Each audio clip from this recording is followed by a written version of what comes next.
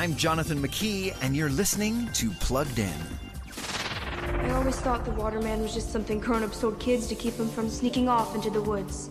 No one knows where to find him. No one except me. In the movie The Waterman, now available to rent, stream, or buy, 10-year-old Gunnar Boone faces some tough struggles.